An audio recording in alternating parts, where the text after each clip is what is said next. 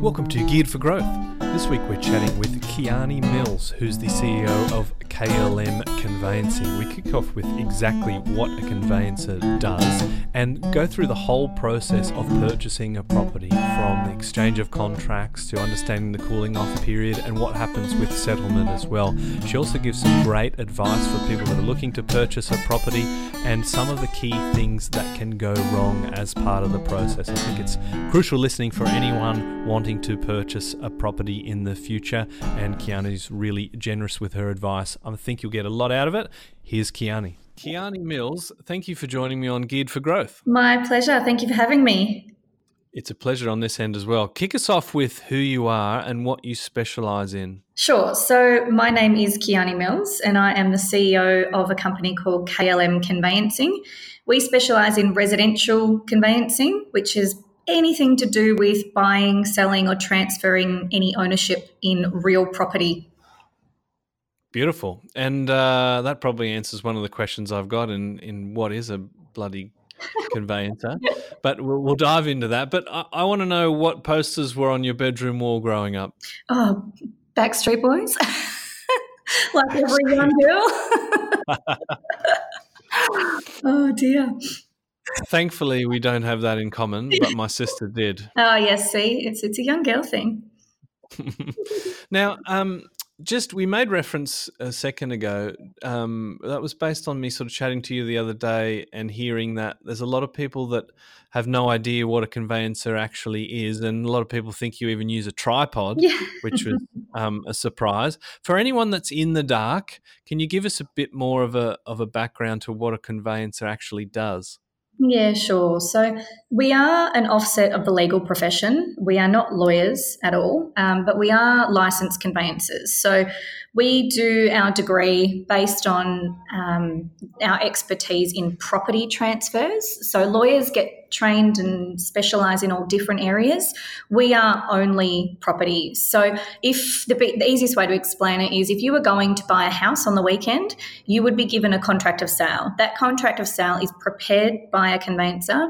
It's looked over by a conveyancer, and then we kind of work with our clients, whether it is the buyer or the seller, all the way through the whole process for that property to be transferred into the ownership of the purchaser. Well, that sounds pretty simple. Yeah, so I'm sure there's a bit to it. There's a little bit to it, but most people do think that we are surveyors, as you said, standing out in blocks of lands with tripods, but I assure you that is not the case. We do the kind of the legal nitty-gritty stuff behind the background to facilitate a transfer of ownership. I get a lot of that tripod stuff myself, but at least my profession has the word surveyor in it. But conveyancer, I don't know, maybe the syllables match or something. Oh, who knows? Now, I'm quite happy to admit that being a quantity surveyor, that's not a very cool profession, and you've probably got me on that one. But even still, I can't imagine that kindergarten kids are saying that they want to be conveyancers when they grow up. So I'm quite interested in what led you to where you are today. Yeah, look, I don't think there are many kindergarten kids who can even say the word conveyancer, so I doubt very much they're going to be, striving to be one of me. But look, I've always had a passion for law. Even in school, pretty much the only subject I actually did really well in was legal studies. So I knew I wanted to get a job in a law firm. So as soon as I finished school, I applied to every single law firm in the city and got a job on like $14,000 a year as a junior in a law firm, and absolutely loved it. I did every area of law, from litigation to mortgages to tax, employment law, and I ended up gravitating towards the mortgages and the property side of it. I then tried my hand at family law, which I thought I really loved, but having a child really changed my perception of family law. All of the, I suppose, transcripts and things like that we would do were just really mortifying to me because I had a young child and I couldn't imagine anything happening to him. So I really, the emotional side of the family law got the better of me. So that made me then focus on the property side of family law. With any family or most family breakdowns, there is a transfer of property which needs to take place. So I got into that and realised, hey, you know what? There is still an emotional aspect to it because it's an emotional transaction, but it is really black and white. There is a process. It's very, very process driven, so that if we want to deviate from the process, then we're moving into grey area, which would lead me to then, I suppose, curb clients' expectations. But it was really a lot of that over-emotional and kind of the drama side of it was taken out of it, which I loved. But I still got that one-on-one communication with the client. So that led me to then move roles into a law firm, become a law clerk and get my conveyancing license. And what led you to starting your own firm? Yeah, well, having children quite young, I tried to stay working in law firms, but I realised pretty quickly that the corporate world isn't very accommodating to mothers.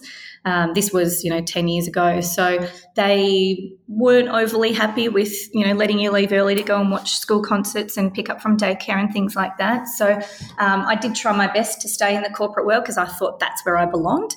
But it was soon after I realised I got a job in a small office in Port Melbourne. There was only, I think, 3 of us in the conveyancing team, and realised that this was where I needed to be, that personal interaction. We went from a clinical corporate world where clients were street addresses and file numbers into this smaller office where people would pop in and meet with you and bring you flowers and bring you cupcakes and say thank you. And it was a real emotional side of it that I hadn't seen, a real kind of gratitude for the job that we just didn't see in a law firm. So I decided to turn my back on the corporate world, start my own business, running it from a personal perspective. We are a boutique business, but we've got an open door policy. Our reception area is set up like a lounge room so the clients can come in and sit down and have a coffee with us. So it brings that personal aspect into it while I can still follow the processes and procedures and make sure that we're acting in our clients' best interests. So...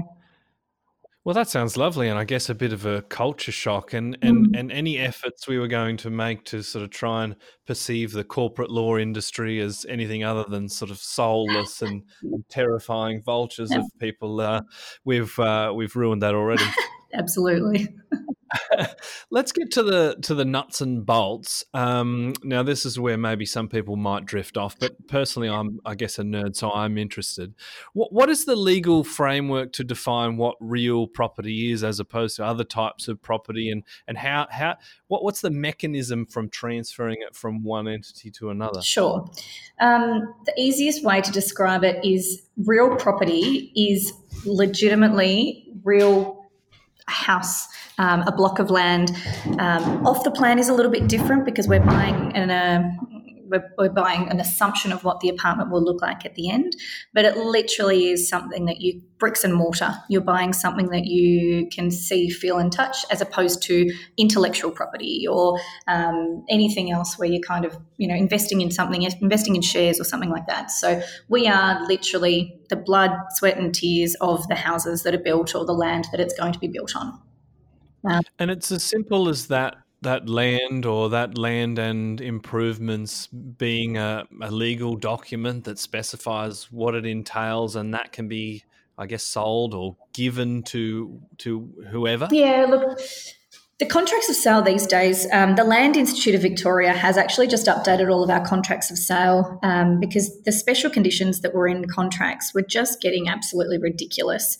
You get a contract that could potentially be a 30-pager turned into an 80-pager full of pretty much a lawyer's just justifying what they needed to do for a living, with all of these conditions that really weren't worth the paper they were written on. So the Land Institute of Victoria have come out and they've done a massive overhaul of all of the general conditions in our contracts. So they are becoming a little bit more standard. However, every contract and every property is different in its own right. So it's really important that every contract is reviewed prior to signing on the dotted line, because once you sign on that dotted line, and you can't change it. So my biggest piece of my education with clients is making sure that we get that contract before you sign it. I guess going back to the question you asked before about the process and the mechanics of the back end side of it, conveyancing's electronic now. So we use a platform called PEXA for all of our transactions, which has its ups and has its downs. It is owned by the major banks. So unfortunately, if a bank has some back end issues and can't transact, then the world kind of stops. But on the face value, it's a brilliant product. It means that everything can be done a lot quicker, but also the attention to detail is absolutely on point. There's no errors, there's no mistakes, there's no incorrect anything, because you've got a platform where all parties can see everything in the workspace. So everyone's privy to everyone else's documents. There's no last minute surprises at settlement because a name's been spelt wrong or a title's been spelt, or the title details are wrong. So it really does eliminate any kind of settlement hiccups. But it means that the process, once it's done, is immediately uploaded. The transfer is happened immediately, and the funds are transferred wide across from both accounts and obviously the bank instantly. So it really is a fantastic way of doing the processing in the back end. The only thing now is that once upon a time you used to be able to do your own conveyancing. Now you can't. Is that potentially for the best? I mean, I'm sure there are some, let's say, engineers who do read every line and they go and they understand it and they'll spend quite some time making sure they're knowing it inside out and back to front. But is that a good thing, do you think? Are people more likely to get themselves into trouble? I think it's a brilliant thing. It is what could possibly be the largest investment you are going to make in your lifetime. You need to do it right and you need to do it once. You've only got one chance at it. So if you miss one single tiny little box, it could change everything. You might accidentally put in the wrong address and make the property an investment property, and all of a sudden you're getting charged at full stamp duty and you're getting charged tax purposes, things like that. You've got to let the professionals do it. It's not as straightforward as just changing names. Speaking of the professionals, you said something my ears sort of pricked up. You said it's important that you get to look at the contract before it's signed. Is that not happening? That seems mad. Oh, honestly, it's scary how often it doesn't happen.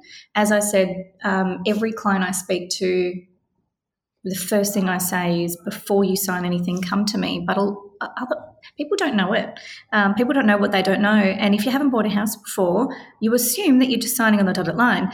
I think it would be more prudent if agents could possibly educate a little bit more about that, but that is not their job either. So there are people out there that do just sign the contract and kind of hope for the best. That's a bit of a terrifying thing, and I'm wondering, here I am looking for clickbait or something. Who can we point the fingers at? Is it agents trying to push sales through and wanting people to sign quickly? Is there pressure coming from anybody, or is it just a general lack of information? Excuse me. I honestly think it's a lack of information. Look, I had a client, and this was a very unfortunate situation for my client because I had reviewed a few contracts for him, and we do our contract reviews for free so that we don't have clients worrying and going, oh, do I have enough money to pay for another review? We want people to come to us with 10 contracts that potentially aren't right rather than signing one that they think is right without getting a review. But we did have a client who I'd reviewed a couple of contracts for him, and couple of weeks later, I didn't hear from him for a couple of weeks, and then he went off to a couple of open for inspections and a couple of auctions, ended up buying 2 properties on the same day. Granted, they were apartments and they were smaller apartments, but they were so small that his bank couldn't lend to them. And because he'd signed at auction, he didn't get any cooling off period. He didn't get any subject to finance. So he'd locked himself into 2 contracts without reviews, and then the bank decided they couldn't lend to it. So that was a really, really sad situation, but a really good example of why it's important. Just because you've had 3 or 4 reviews before does not mean that the one you're going to sign is okay. What actually happened in that instance? So obviously, they would be forced to go through with those contracts, or would you basically just suffer the penalty of having to withdraw? No, well, look, you can't withdraw. So what happened was the banks obviously couldn't lend. He tried a couple of different options, and at the end of the day, the vendors rescinded both of the contracts and kept his deposit money. Right. Ouch. Yeah. That's a very, very expensive lesson. Yeah, definitely. Let's focus on that exchange of the contract. I guess that's the point where it becomes real. We're not talking about these, $500 little real estate deposits that I think in New South Wales, at least legally, you're not allowed to call holding deposits. They're sort of just seems to me like a little bit of an elaborate dance. It's, like the birds of paradise fluffing their feathers and dancing around in a circle. But an exchange is when it gets really serious, right? You're signing a contract with the intention to proceed with the purchase. Mm-hmm. What actually happens here, and what goes on with respects to the deposits and cooling offs? What are the different variations and things you can see here? Yeah, well, look, of course, I am speaking from Victoria, so the rules do slightly change per state. So in Victoria, our kind of standard process is that the clients would make an offer on a property, and that offer isn't just the purchase price and the settlement date. It includes subject to finance, subject to building and pest inspection. If some of those special conditions that I alluded to earlier were not favourable to the purchaser, we can request to delete them. And also, if there are any additional conditions that our purchasers need in there, we can request to have the additional conditions put in. And once those kind of nitty-gritty terms and conditions have been approved, the client, the purchaser, will then fill in a contract of sale and offer it as their offer to the vendor. They will also pay a small monetary deposit or the full 10% deposit, depending on what the agent wants. And upon acceptance of that offer and countersigning by the vendor, that is our exchange. Once it's exchanged, we have two different scenarios. One is the private sale, which is the scenario I'm explaining now. And in a private sale, you are given the opportunity to have a 3-day cooling off period. So a 3-day cooling off period is literally 3 days to change your mind. There may be a small monetary penalty on doing that, and that is at the discretion of the vendor as to whether or not they want to impose that penalty. It's either $100 or 0.2% of the purchase price. But ultimately, if they do change their mind or something happens within those 3 days, they can just get out. Now, the other scenario is our auction process.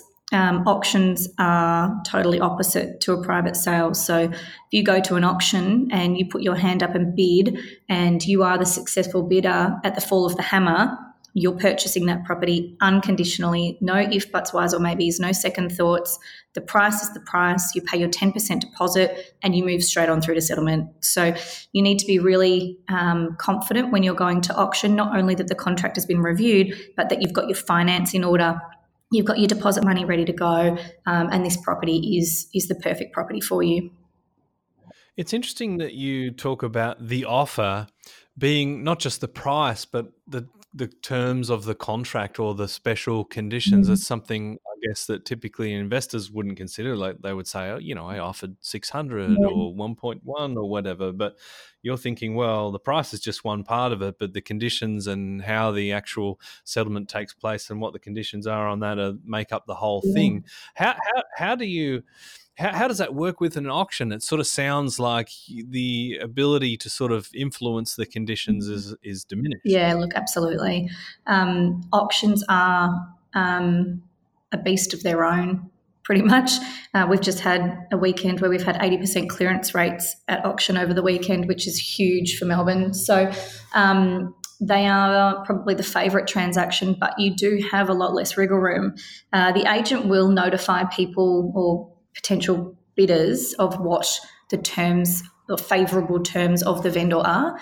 But with an auction, the price is the price, and then the settlement date is the only negotiable, which needs to be negotiated between the parties. Otherwise, the rest of it is you've got no choice. You sign that contract, whatever terms are in that contract are in that contract. Of course, there are always ways to negotiate. Everything in this world is negotiable. But on face value, you need to be confident going to auction and putting your hand up. With the cooling off period that we mentioned before, you basically said that it's for people to change their mind, but do things normally happen during that cooling off period as well, like pest and building, or is that sort of a condition of the contract that there's a suitable pest and building report? Yeah, look, again, it does depend on what the agent accepts. So if, for instance, we did put our offer forward and it included, say, a 7-day building and pest inspection, but the vendor came back saying, look, I'll accept everything else, but I'm not going to make it subject to building and pest, then the purchaser, would, in good mind, go and get that building and pest inspection done within the cooling off period. Right. Okay. It's not a deal breaker. We've got ways to get around it, but we've got to make sure that we're on top of it. Yeah. And is it true that you're able to waive this cooling off period as, I guess, a gesture to say, look, we're serious and we're putting this offer with a waived cooling off period? And if so, why would you do that? Is that a powerful sort of offer to a vendor? Oh, look, we don't really see that very much here. The biggest, I suppose, incentive for a vendor is having you pay the 10% deposit when you sign that contract. So instead of saying, oh, I'll pay the deposit when you countersign the contract and you accept my offer, they put their offer in on a contract of sale and pay the deposit immediately. That is more of a goodwill gesture just to show that someone's 100% interested and is ready to commit to the purchase. So we've exchanged on the property and everything's satisfied. The cooling off period has expired. We get to settlement. What actually takes place that affects this change of ownership from one property to the Yeah, next? Or one entity, I should say. yeah. There's a few things that happen in the meantime, and PEXA is a great tool. PEXA speaks straight to the titles office, and then we also got another platform, which is the State Revenue Office. So there's duties forms that need to be filled out so that our stamp duty calculation can be done prior to settlement, which is the way we do it here in Victoria. We also do what's called a statement of adjustments, and that statement of adjustments adjusts all of the rates, so council, water, potentially land tax and potentially owners corporation and potentially rental, depending on the circumstances of the contract, between the parties. And the reason we do it prior to is we don't want our clients or the vendor after settlement to have to deal with, oh, we got this invoice, but I lived here for 3 days and the vendor lived here for the rest, so he owes me $35.65, so I need to go and get that off him. We do it prior to, so that any adjustments for the time from the day of settlement to the end of the rating period that the vendor has already paid in full are paid to him at settlement, so there's no backwards and forwards. So that when we do actually settle, and when I say settle in our workspace, it is pretty much just us doing everything we need to do. The bank having the money, if the bank is providing money, if the purchaser is providing contribution funds as a top up, we need to have those money available. It's pretty much putting all of our ducks in a row and bringing our transaction as far forward as we possibly can. Settlement is the actual physical time at which the documents at the titles office are flipped from one name to the other. The funds or stamp duty is paid to the State Revenue Office. Any lodgement fees or titles office fees are paid. The vendor pays out their mortgage. The vendor pays out any council, water, owners corporation fees. The balance goes into their account. So all of that happens within about a 20-minute, half an hour window. Right. And so is it just a situation that the banks will sort of pull the resources into, I guess, some sort of temporary trust, and then once everyone's satisfied, they're clicking a button to say, yes, the land titles information has changed and now it's correct and we can effect the transfer? Yeah. How does it happen? I'm picturing sort of two gangsters meeting and one's, got the suitcase full of cash and kicks it over and then they throw the bag of whatever. No, it's a lot less boring than that. We are literally all in a workspace, and PEXA is very good with their. They've got a trust account you can use. We've got a trust account, so we use our own. But we just all authorise the funds to be put into a conjoined PEXA account. And then in that PEXA account, we've also got, so the source funds is where the money's coming from. So it might be the bank and it might be any purchaser funds that are going in. And then the destinations is where that money's going to. So are we paying legal fees, paying council, owners corporation, paying at the bank, giving money to the vendor? Then we've got our stamp duty in our titles office, and those two, that source funds and those destination funds, need to match. We've also got an allocated settlement time. So as long as all of those funds matched and all of our documents have been signed by the allocated time, on that time frame, we call it ready, and the process just automatically locks it in to settlement, and then it just processes on its own. It sounds really simple, but I'm sure there are things that happen that go wrong. And I'm gonna sort of pleasure delay people on that. And to be honest, I'm the one probably more jumping out of their skin.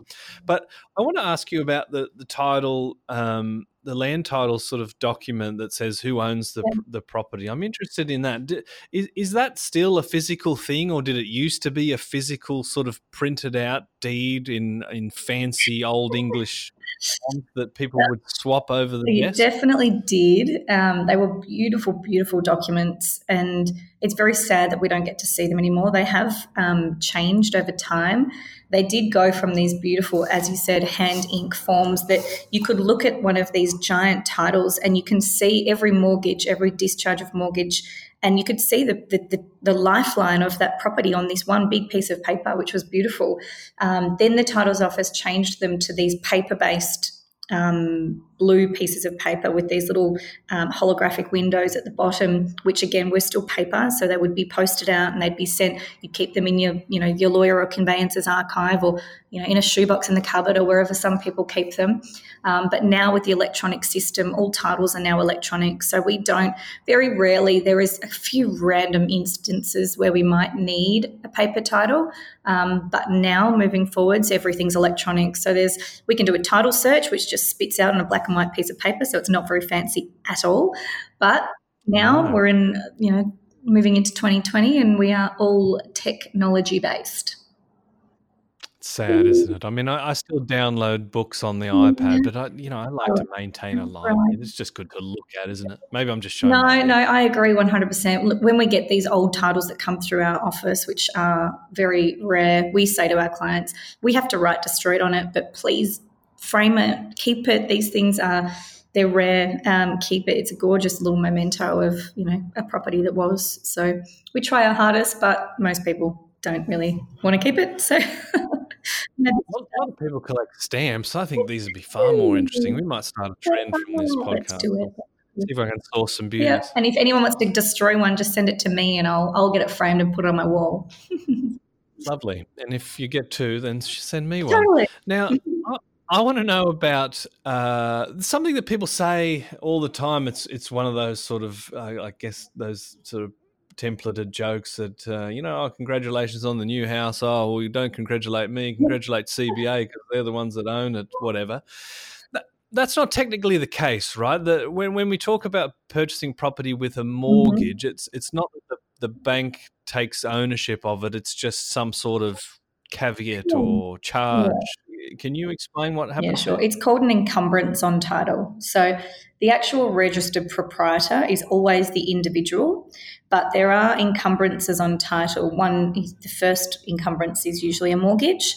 Then you might have a caveat. You might have a charge, as you mentioned, but it is something that is removable. So when you do pay out that bank loan, then we can remove that mortgage off the title and it will always remain in your name. The only reason why I think the people assume the bank owns it is because the banks, if they are a mortgagee on title, they will control that title for the time being. So with the paper titles, it wouldn't be sent back to the individual to take control of. It would stay with the bank until the mortgage had been paid out and then it would go to the clients. So same thing now with the electronic, as we call it now, is receiving electronic control, because you can't have a paper document. You can just control that title. So now if you've got a mortgage, the bank controls the title, but ultimately you are the owner. You can pay that mortgage out at any point in time.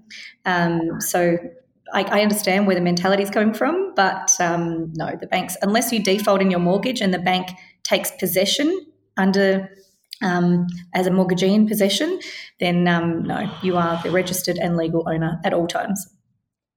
I guess that's where it feels more like they own it. And I'd love to kick a bank off a title. I've never had the pleasure as yet, but you've got to have gold. You've got to be lucky, that's right. So we've covered off the exchange, the cooling off, the settlement. I guess they're the sort of the big key milestones. But what else are you managing as a conveyancer as part of the process, and who are the other stakeholders that you deal with throughout the whole process of purchasing or selling a property? Yeah, sure. So I think the best way to describe what we do is for instance, if we were acting for a purchaser, we are the purchaser's representative. So we are the middleman. If they need something, they come to us. We then facilitate.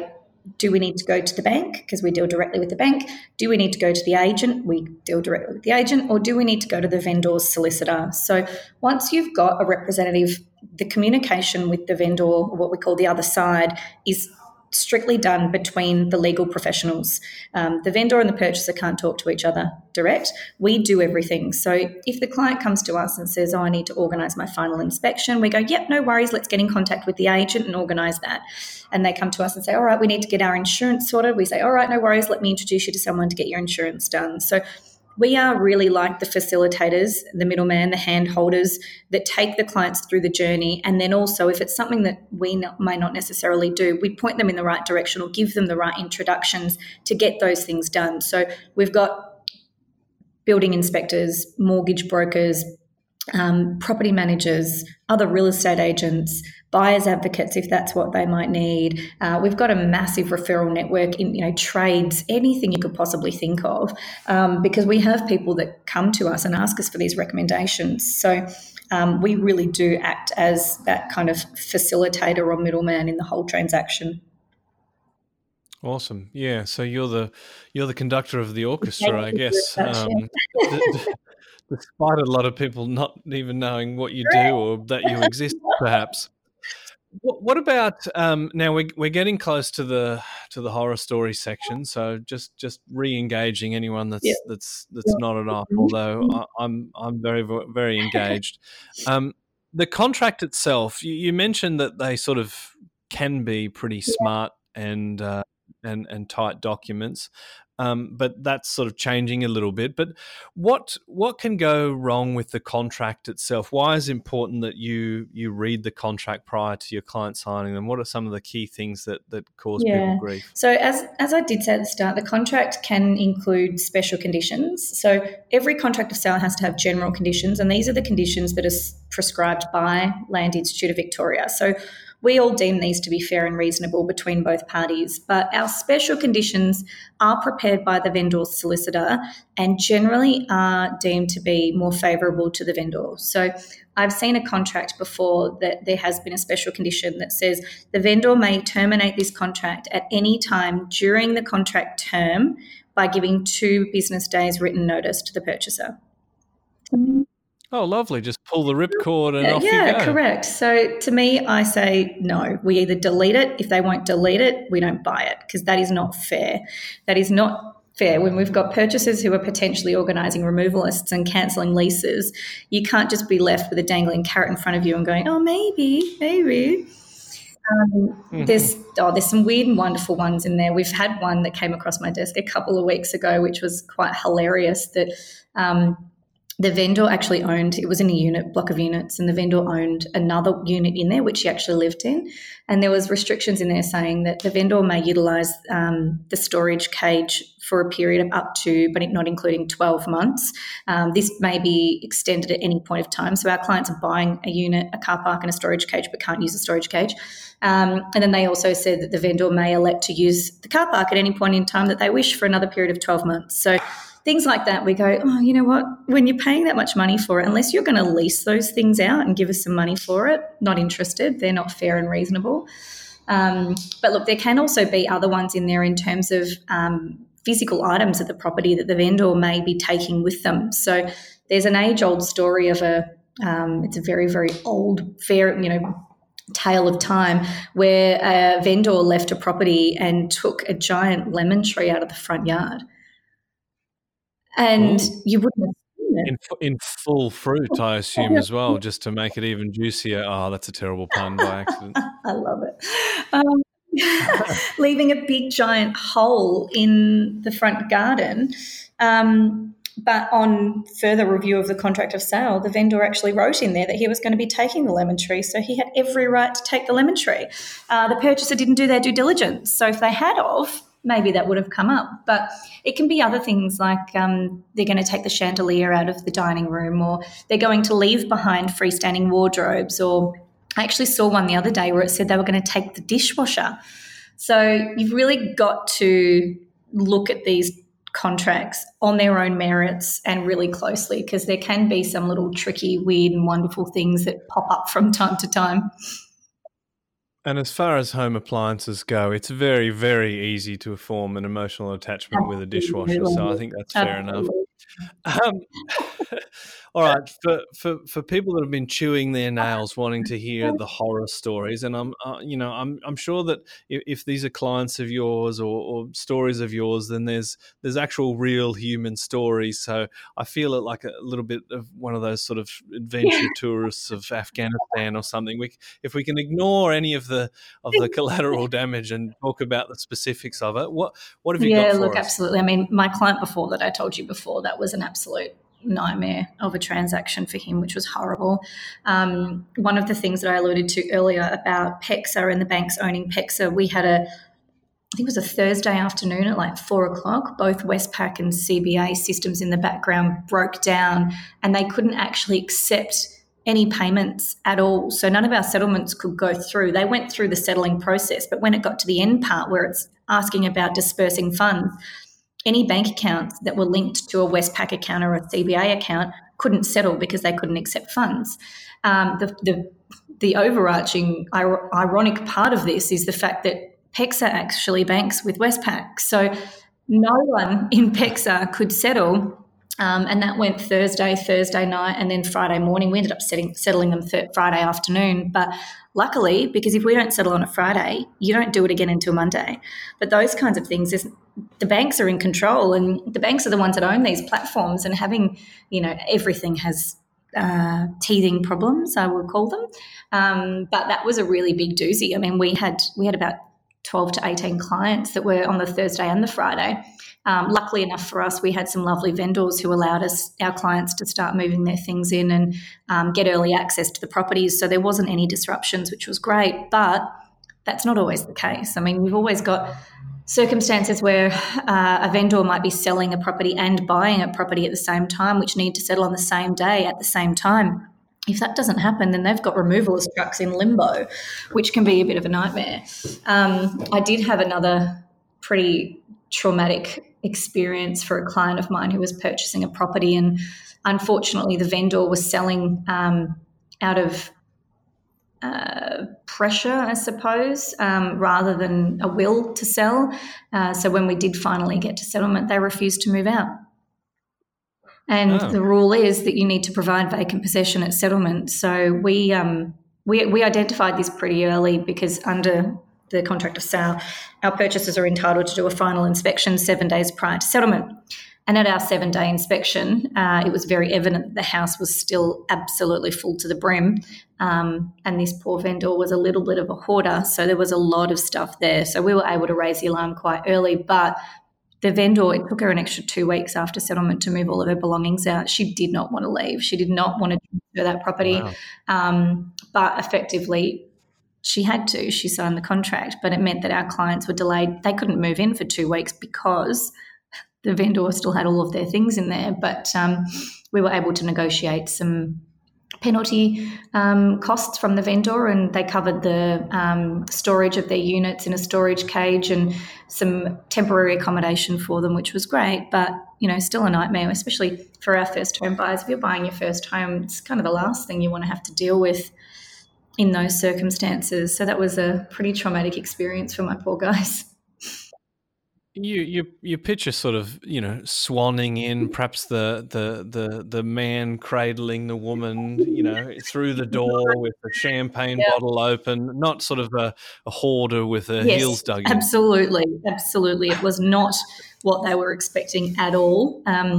It was a very kind of trying situation, and as I said, we got there in the end. But I guess the biggest there was another one we had actually, which was, it ended up being resolved, but during one of the storms over our winter time, a client of mine was purchasing a property, and this property actually, the roof caved in, and the damage to the property was ginormous. There was about $100,000 worth of damage to the property, including the hardwood floors that needed to be ripped up and replaced. So in those instances, the vendor needs to provide the property to the purchaser in the condition that it's in on the day that you sign the contract. So evidently, the property was not in the same condition. So our advice to the client was, we need to sit tight and let them get these works done. It is going to mean that we're going to have to delay settlement. It was a long settlement anyway, and this kind of happened in the middle, so we still had time. But effectively there was a question mark whether the insurance company was going to cover it or not.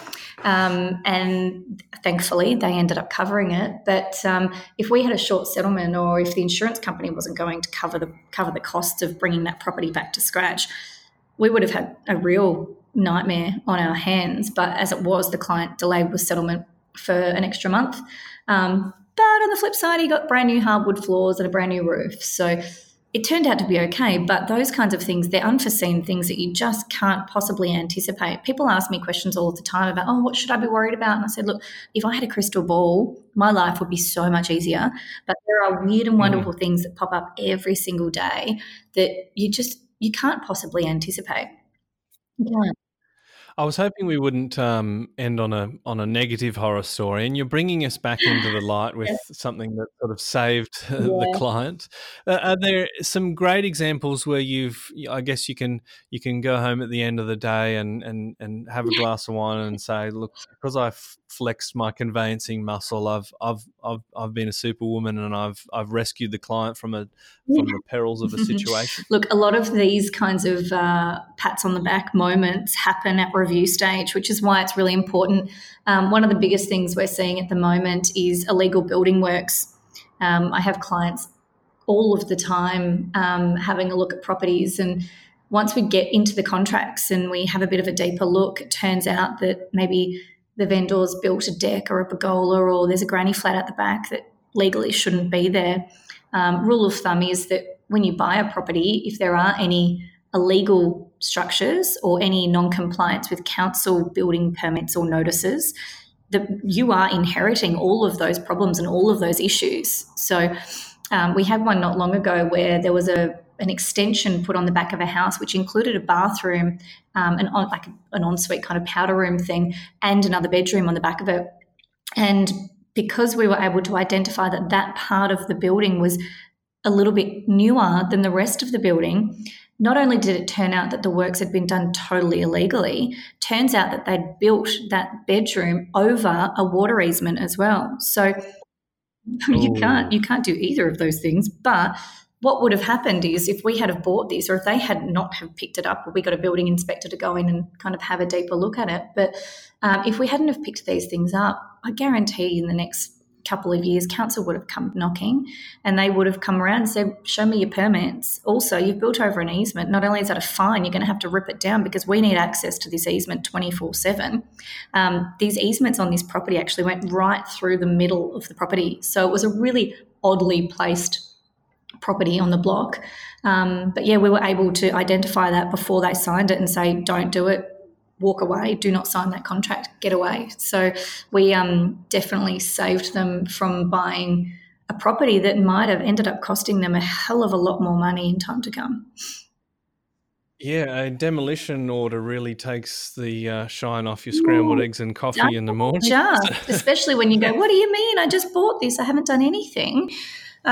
Look, there's policies and procedures out there that can protect you against these things, but it only protects you against unknown things. And I don't know about you, but I would not take on a risk or an unknown risk without doing my due diligence and just go, but it might be okay. Because when you're spending upwards of $500,000 on something, not many people pocket for a lousy, $30,000 building notice. So it's important that we check these things early and make sure that we are putting our clients into positive property experiences, not negative ones. Exactly. And I'm on the same page as you, although I think typically people spend more time researching whether they should be an iPhone or a Samsung person than they do purchasing a property.